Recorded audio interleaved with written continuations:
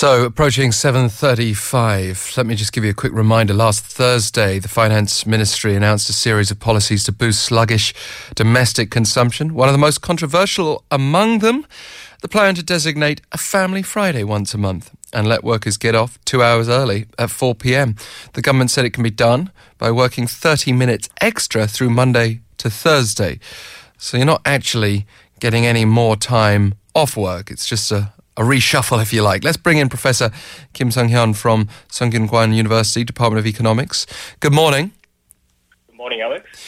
So we are seeing some very critical comments about this plan so far. What's your opinion? I'm also very critical on this. I see that government is desperate, but not this way. How effective could this plan be, do you think? Obviously, if you're critical, I suppose you're not going to be handing out any awards for it, but is there a possibility of success? Well, even if there's any positive effects, I think it's going to be only marginal and temporary. The main purpose of this policy is to boost private consumption, as you said. I think in order to restore the consumption spending, we first need to find out the source of sluggish consumption, then prescribe the right policy. The decline in consumption is caused directly by a decline in income, not by time to use for consumption activities. For example, if we divide the income distribution by the quantile, the largest decline in income comes from the bottom 20% in income profile. And these are workers who want to use any extra time to work, not for other consumption activities. So time is not going to be their incentive to spend. Money is the one. Yeah, well, local media quote office workers as saying they lack money, not time, that if they had 2 hours extra, they'd probably just rest. And as you suggest, those in a low-income bracket would probably use that time to work. Let me ask our listeners, what would you do with 2 extra hours? Let's forget the 30 minutes extra on the other days. Just say you had 2 extra hours on a Friday. What would you do with those? Pound a sharp 1013 for 51 per message. Professor Kim, the other issue here, that Koreans already work the second longest hours among OECD nations. Is it naive to come at this by looking at a Friday solution once a month? It's very hard to change the work culture in a short-term period. And on top of that, there can be two other issues. First one is the enforceability. The government simply cannot force private companies to, alter the work schedule as government wishes. And the second one is the effectiveness in changing work culture. As I said, it takes a long time and coordinated efforts to change that, not just simple policy like this. We spoke recently on the show, and it certainly does call to mind Japan's Premium Friday, where the government there encourages workers already to leave the office at 3 p.m. once a month, again on a Friday. How has that plan turned out, do you think? I looked at the newspaper articles, and there has been a very similar criticism in Japan's Premium Friday. They say it's not going to be as effective as they originally intended. And, the culture, especially the work culture in Japan, is very similar to Korea. So there has been criticism there. What do you think is the key to getting rid of overwork? And I guess we have to remember that this government policy is aimed at boosting consumption, not just dealing with overwork. But it does seem the latter is a major issue that we need to be challenging. Well, over time, I think it's desirable to change the work culture, especially the overwork culture in Korea. But as I said, it involves not just change in and culture in company, but also changes in education structure, population profile, and job market flexibility. So it requires a coordinated reform in many policy fronts. But more fundamentally, this is not the right time to focus on this issue. There are so many people out there who would appreciate to just work, not to mention overwork. Is there also a danger that we're viewing this as an economy on the big picture without considering the big difference between chaebol, the conglomerates, and the many SMEs that might struggle to just implement these kinds of policies? One of the biggest issue in labor market is the wage gap, as you said, between the chaebol and small companies. And the small companies, they have no luxury to worry about this work ethics or overwork issues. It's been a serious problem these days. Professor Kim, thank you so much for joining us today. We're going to get an international view on this in just a moment, but again, I welcome listener interaction on this. Professor Kim Seong-hyun of Sungkyungkwan University, good to have you on the line. Pounder sharp 1013 for 51 per message. Again, our text message number if you want to get involved from wherever your background is, because now we can welcome Professor Kimberly Elsbach from the Graduate School of Management at the University of California, Davis. Thank you for joining us. Thanks for having me. And we have seen abroad the growing subject of flexible working hours, which is a little different, but comes into play here, this idea of, being at least flexible on a Friday once a month. What's the impact been abroad of flexible working hours on employees' productivity? Well, it's very, very hard to know exactly what the effects are on productivity. There was a report put out in 2013, a survey on workplace flexibility by World at Work, and that survey asked that question about productivity, and that found that almost everybody said it's too difficult to calculate the effect on productivity, and that almost, I think it was 4% out of the over 400 companies that were surveyed tried to calculate an ROI of employee flexibility plans.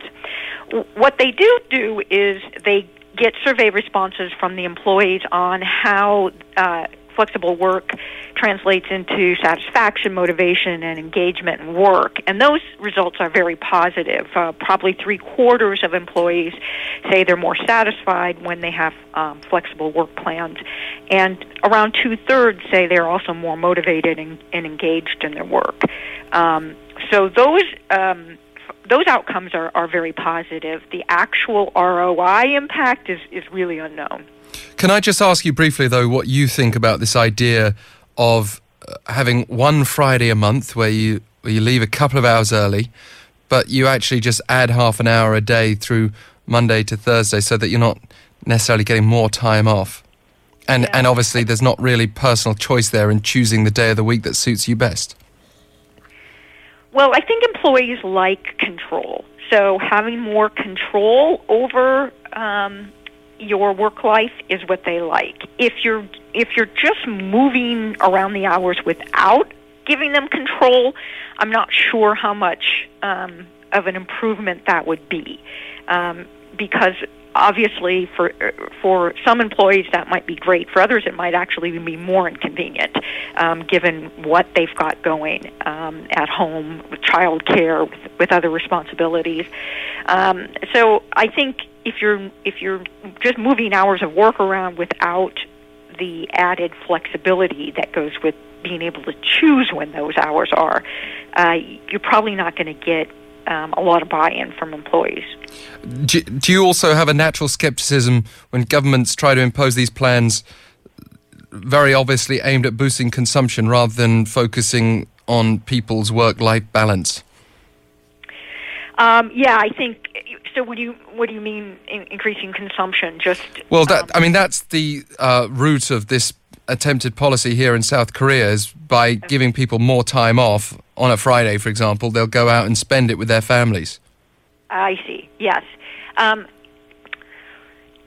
That's interesting. I mean, it may happen anyway, but I think that would probably lead to some suspicion of the program and less buy-in to the program if they thought there was an ulterior motive for it. really my work has not focused so much on, sort of the economic consequences of flex time and more on things like creativity and motivation and things like that. Yeah, no, I understand. I think it's quite useful for us all to ask ourselves, though, what encourages us to spend more when we're approaching a subject like this, because that's, I guess, how the government should be trying to think if it's looking to solve this problem at a macro level. But you have studied this question of showing your face matters in many workplaces. Can you tell us more about the concept of FaceTime bias? FaceTime, there's something we call a FaceTime bias. And one of the things we discovered was that this is an unintended negative consequence of telecommuting and other flex time options that take people out of the formal workplace. What we found is that people have an unconscious attribution of dedication, commitment, reliability, and dependability, those 4 traits that they ascribe to people who they see more often at work. They don't have to interact with them. They don't have to know anything about what they're doing. In fact, we call this passive FaceTime because it's merely being seen at work. Leads people to perceive you as more dependable, reliable, dedicated, and committed. And worse, that those attributions are very unconscious. So the people who are perceiving them don't really know they're doing this, but when it comes time to make a performance evaluation or a promotion decision, those unconscious biases play a large role in who gets moved up and who doesn't. And so just not being seen at work as often can be a handicap for people who are competing for promotions against those who are more often in the workplace. And I mean, in conclusion, we also see gender discrimination abroad along these lines.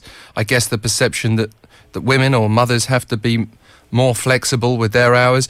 Also, top-tier workers seem to be benefiting more from flexi-time systems. How can we make the whole system more approachable if we truly want to adopt it here?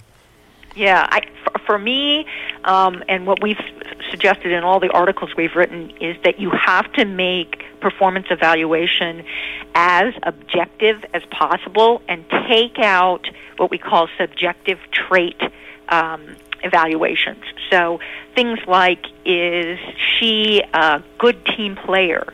Is he engaged in, sort of social responsibility at work? Is he a good citizen? Is she a good citizen? Those kinds of subjective trait evaluations, which, by the way, are included in 90% of all performance evaluations, are the places where these biases, especially these unconscious biases, work against you. Right. And so you can change your evaluation to be based on sort of objective outputs. How much did you do? Those things go away. Definitely something for us to consider. And thank you so much for joining us on the line today, Professor Elsbach. You're welcome. Kimberly Elsbach out of UC Davis. You can also get in touch anytime for free on Twitter at EFM This Morning. I think it's helpful, as I said before, to ask this question from a personal perspective, and you're free to share your answer with us.